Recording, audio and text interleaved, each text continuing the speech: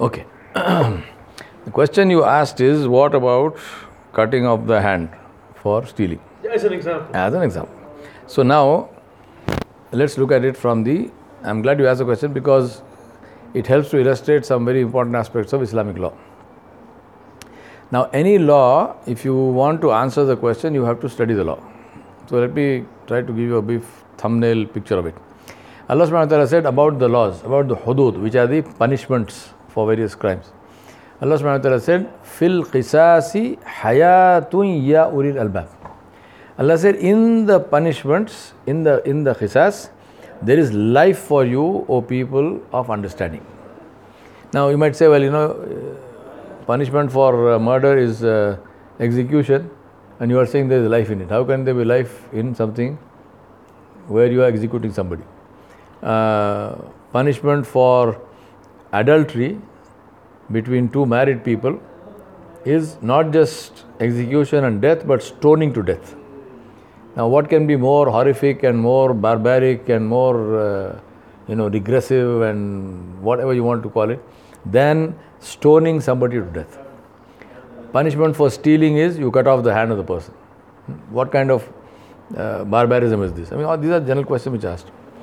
So that's why I'm saying one has to understand the law in its totality. First thing to understand about Islamic law is that the law is decreed by Allah subhanahu wa ta'ala, who is Rahmanur Rahim. He is the most merciful, and His mercy does not decrease, it continues. So we have to understand this, that here is somebody who is the most merciful, and then you say, well, I'm in a way adding to your confusion, because that's how you will clear it.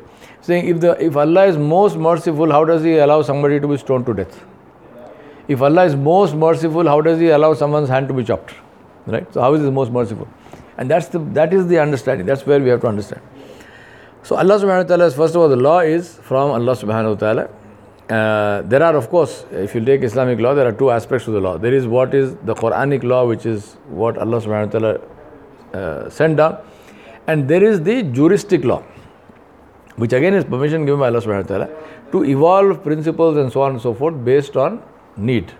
So jurists who are people who are skilled in law and who are learned in law, they can get together and they can, by a process of deduction or whichever way, they can evolve rulings on certain things which are not given in the Quran and the Sunnah. So both are part of Islamic law, but the level of sanctity of these two obviously differs. What is decreed by the Quran is decreed by the Quran. There is no change in that. Nobody can alter it. But juristic law is open to also interpretation, also open to changing. So when we look at the Shariat of Islam, the entire Sharia is not directly the result of revelation. Now this does not mean that I am saying it is not important. No, it is not. It is important. But just to understand the root of it. So part of the Sharia is direct revelation. Part of the Sharia is interpretation and understanding and so on, which we call juristic law. And this is the sign of the dynamism of Islamic law. Islamic law is not something which came 14 centuries ago and has stuck like that, like written in stone, and nothing can be changed. That's not true at all. That's Islamic law. He said, show me the book of Sharia. Yeah, exactly. No, there is of course the book of Sharia. There is not just one book. There are plenty of books of Sharia. So the problem with people ask these questions as if they are experts. They don't know. You must tell them, go study. Before you ask questions, go study. So anyway, so there is this tour. Now, we come to this issue of cutting the hands off. Now, Islamic law is the only law in the world where there is a legal place and legal sanctity for forgiveness. In any other law, for example, if you, in Indian law, for example, if somebody murders if one person murders another person, right? Case is investigated, there is evidence, the case comes before the judge will pass a sentence depending on the IPC and CRPC, which is the Indian Penal Code and the Criminal Penal Code, and he has to pass sentence according to that. Now at that point in time, if the son of the person who was killed comes to the judge and says, please, I want to forgive this person, I don't want this person to face a sentence, judge can't do anything. There is no place for forgiveness in the law. You understand what I'm saying? A thief stole something from me, right? And he ran away. Now he got caught. Evidence is there. Now I feel sorry for the guy. I say, no, I want to forgive this guy. You can't forgive the guy. There is a sentence which has to be passed. But Islam has this, because this is the sign of the fact that the law comes from Ar-Rahman Ar-Rahim, Allah subhanahu wa ta'ala, who is the most forgiving and most merciful. Therefore, there is a place for forgiveness in Islamic law. So, for example, in something as serious or heinous as a murder, there are several options. One is, of course, the straight option, which is to say the person is convicted and the person is sentenced. In Islam, it's a life for a life. Therefore, the person will be sentenced to be executed.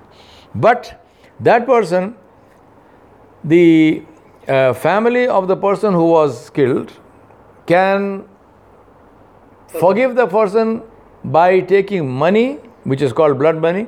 So they can say, okay, he will not be executed. We are willing to accept blood money. So that amount of money is given to them, which is a fixed amount, and the man is freed.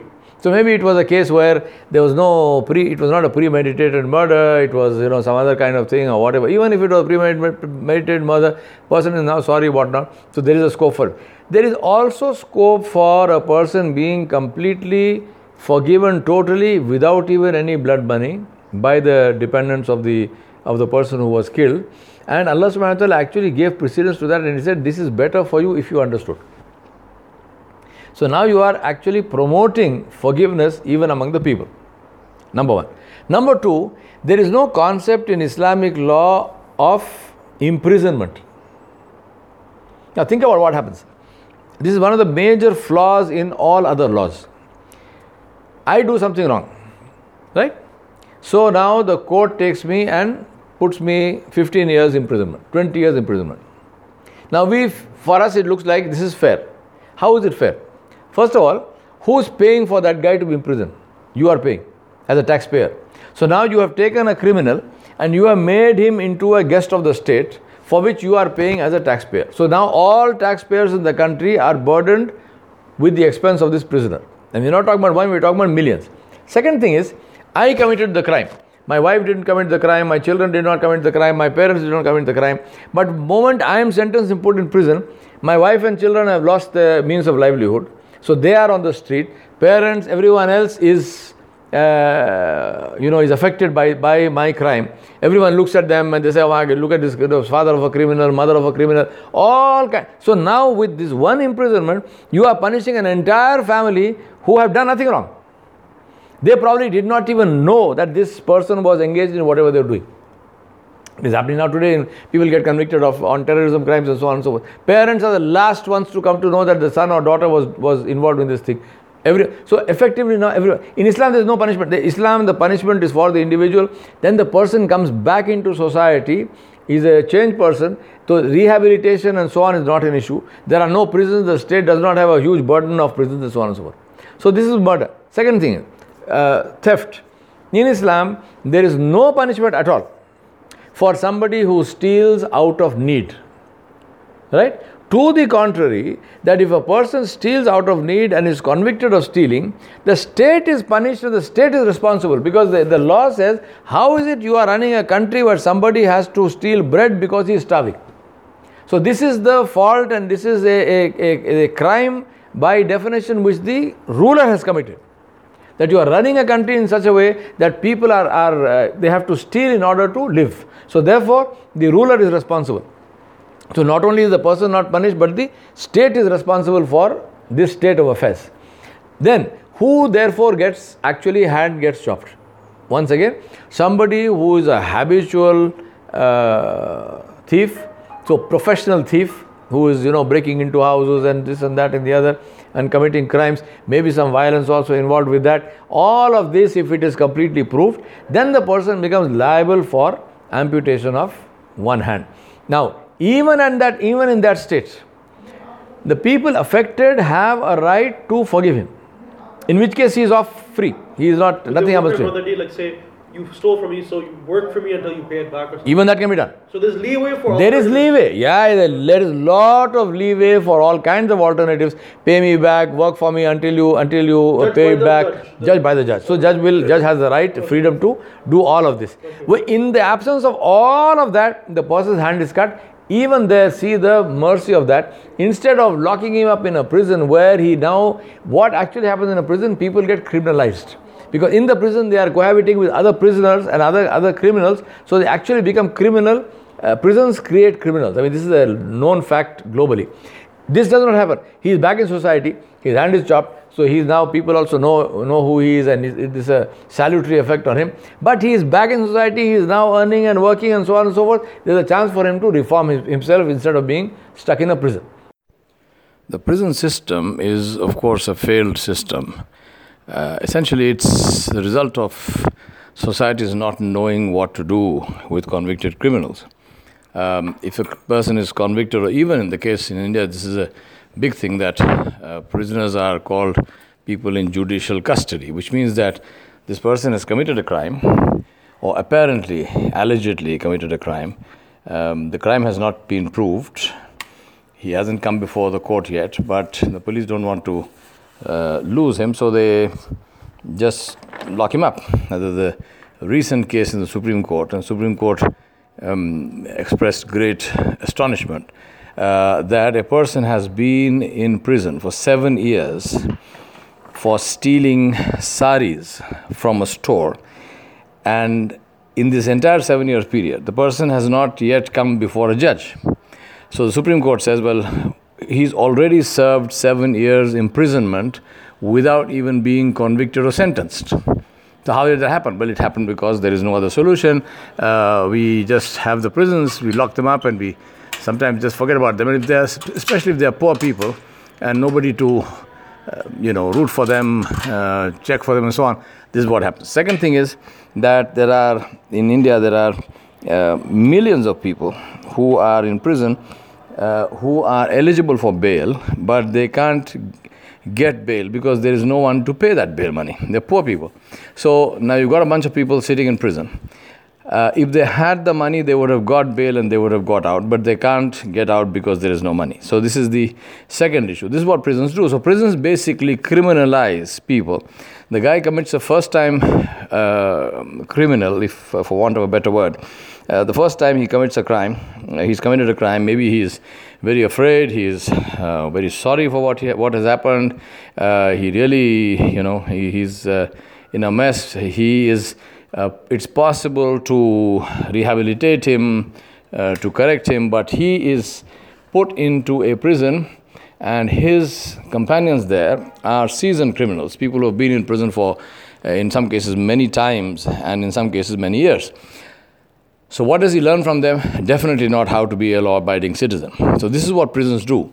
In Islam, therefore, the Islamic law does not have this concept of prisons. So by putting somebody in the prison, you are not adding injustice to injustice. And instead of that, you sentence them to something, and then, as I am explaining, there is a huge scope for forgiveness in the whole thing, which is the backdrop of all these laws. Come to adultery. Very heinous, very barbaric punishment. Yes, I agree, absolutely. Nothing nice about stoning somebody. But what is the required evidence for adultery? 4 witnesses. 4 witnesses of what? 4 witnesses of what is it? What are they supposed to be bear witness about? Seen them, and that doesn't happen, obviously. Seen them what? Commit the adultery. Meaning what? They must have seen them. If you see me, if 4 people see me, right, with a woman who is not my wife, hugging her lying in bed, does that constitute evidence for adultery, for stoning to death? No, because you don't know what happened. Aha, exactly. No, because you don't know what happened. 4 independent witnesses of the actual act of copulation. Okay. Which is ideologically not going to happen. Exactly. Which is something which is practically impossible. Sure. The only way that will happen is if you were doing it in a public place in a park. Or in a movie where That's a different. Porn movie is a different issue, right? Porn movie. Otherwise, no other way is it possible to actually have 4 independent witnesses witnessing the actual act of copulation. There is a very famous case where a very famous person was actually seen with a woman. Somebody saw them through an open window, but the case was thrown out of court because they said, "Did you actually see the penetration happening?" He said, "No." He said, "No case." Not only no case, in Islam, if you accuse somebody of that, if you accuse a person of adultery and that case cannot be proved, then you are liable for 80 lashes and you are then branded a liar and your witness is not accepted in court for the rest of your life. So this is where there is a counter punishment on the person making the accusation. There is no parallel for this in any law, in any country, in any time. So yes, people are being stoned, but the only way it comes to that is in a public. Now, you might say, well, okay, so what is so bad about people, having sex in public, in a park? Happens, go to every Mardi Gras, it happens, go to any music festival, it happens in the West. Point is that Islam's view on morality is that if these kinds of things are done in public, then they corrupt all of society. And therefore, there is a salutary punishment for that. Now, what about a person or what about people who have committed adultery and they repent? Nothing. Make tawbah and you are home and dry. Allah subhanahu wa ta'ala will forgive. Obviously, I am not promoting that one should go and do that, but I am saying if that happens, and there are cases of this. A man came to Sayyidina Umar ibn al-Khattab radhiyallahu anhu, he said, "I have committed adultery." Sayyidina Umar whacked him and said, "Get out of here. Allah subhanahu wa ta'ala hid something from the world. Why are you telling the world? Go make tawbah to Allah subhanahu wa ta'ala." That's it. He didn't sentence him to stoning or death or anything. Nothing. He did nothing. He said, just go. Allah has hidden it. Nobody knows. You have no need to go talk about it. Just make tawbah. Don't do it again. Finished. Matter is over. So in Islam, that's the reason why Allah subhanahu wa ta'ala said, "Fil qisasi hayatun ya ulil albab." In the qisas, there is life for you. Because in the punishments are salutary. The punishments are, they prevent people from aspiring to do those things. That's the whole point of the Islamic punishment. That people who are an aspiring criminal will think twice, my God, if I get caught with this thing, I'm going to have some serious problem. So let me not do that. That is the whole point. It's a deterrent. More than anything else, these are deterrents. Yes, there is a punishment. Yes, if all of those boxes get ticked, you will actually get into a situation where you will be liable to be stoned to death, or you're liable to have your hand amputated, or liable to be hanged, or whatever. But then that is a risk that the criminal is taking. The final point of it is, Islam takes a view that the victim of the crime is more entitled to mercy and more entitled to justice than the perpetrator of the crime who decided to commit the crime in the first place. Now, in our modern law, this is completely upside down on its head. People are saying, no, murderers must not be hanged. What about the guy who died? I mean, the murderer is alive and well, and you are rooting for him, saying, remove capital punishment. It is inhuman. Blah blah. How come murder is not inhuman? So the guy who went and did the murder, that guy the guy died completely. Now what are you going to bring him back to life? You can't do anything to it. Now when you say this one is a salutary punishment, it's a deterrent. If the person gets hanged, then other people will think twice before murdering. You want to have a problem with that. In South Africa, it's a classic case, because in South Africa, as soon as the new government came in 1995, when Mandela, they abolished capital punishment. Right? Today, the South Africans, they are begging to bring back capital punishment. There is so much crime, and the reason is people are saying they don't care. I mean, I go chop anyone I want. I know there's no capital punishment. What are you going to do? Put me in prison, no problem. I go and relax in prison for a few years, I'm out again. So they say so they say bring it back. Now the whole point is you chuck something out without thinking about it. Now you are saying bring it back. Bringing it back is not easy. Bringing it back is not easy. So Islam's law comes from Allah subhanahu wa ta'ala. Allah subhanahu wa ta'ala knows what is right and wrong. Islam therefore gives a lot of importance to the victims of crime, because they deserve that. They deserve, the victims of crime, they deserve our sympathy, they deserve mercy, they deserve all of this. So Islam gives a lot of focus to that. Islam tries to address the criminal in as humane a way as possible, keeping in mind that he committed the crime, therefore he is responsible for the consequences of the crime. Nobody forced you to murder somebody. You decide to do it. Well, boss, there is a punishment involved. There is some music attached to that. Listen to the music also. You can't say, well, I did it and I'm free. You're not free. No one told you. Why did you do that? No one told you to steal. No one told you to commit adultery. Why did you do that? So if you did that, then there's some music to face. However, having said that, there is a lot of scope for alternate ways. There's a lot of scope for mercy. There's a lot of scope for forgiveness. There's a lot of scope for repenting. All of which is not there in our standard law. So Alhamdulillah, this is why these punishments are, which are from Allah subhanahu wa ta'ala, we support them, and we also support the fact that one must look at it in the context of the whole Islamic social and cultural environment, which is what we should try to bring into the picture. That is the story.